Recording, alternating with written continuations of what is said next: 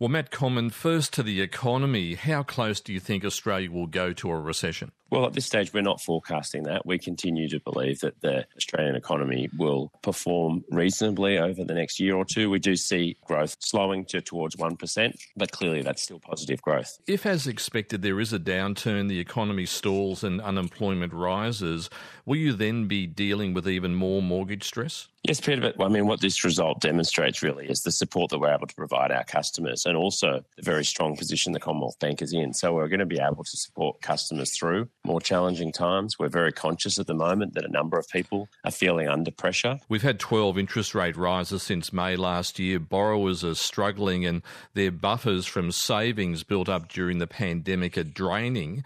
Do you expect more households to go to the wall? As you'll see from our results, the actual number of customers that are falling behind on their repayments is very small at this stage, but we do anticipate that the full effect of rates will continue to flow through on households and they will feel that pressure, and of course we're here to support them. What about hard conversations you've had to have when loan repayments haven't been met? Have you been foreclosing on properties? The number of customers that are in that situation is very, very small. We've written out to all of our customers, offering them financial support and assistance. We've also called the customers that we think would be most likely to be in financial difficulty as they're coming off a fixed rate maturity. Those rate rises might not necessarily be over, given that inflation's still running at 6%.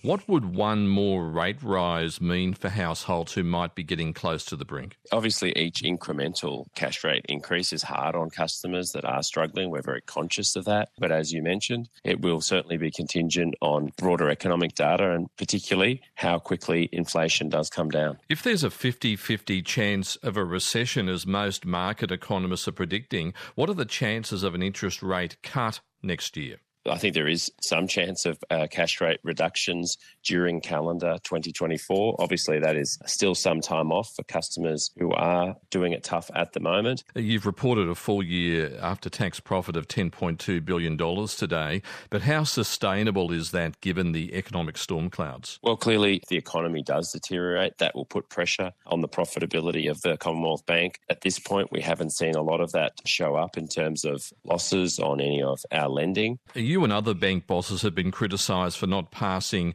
on enough to depositors in higher deposit rates.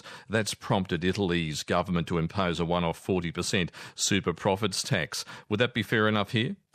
No, I don't think it's appropriate, Peter. You'll actually see that the average rate for deposit customers has increased faster than it has for home loan customers. The new Reserve Bank Governor, Michelle Bullock, starts on September the 17th.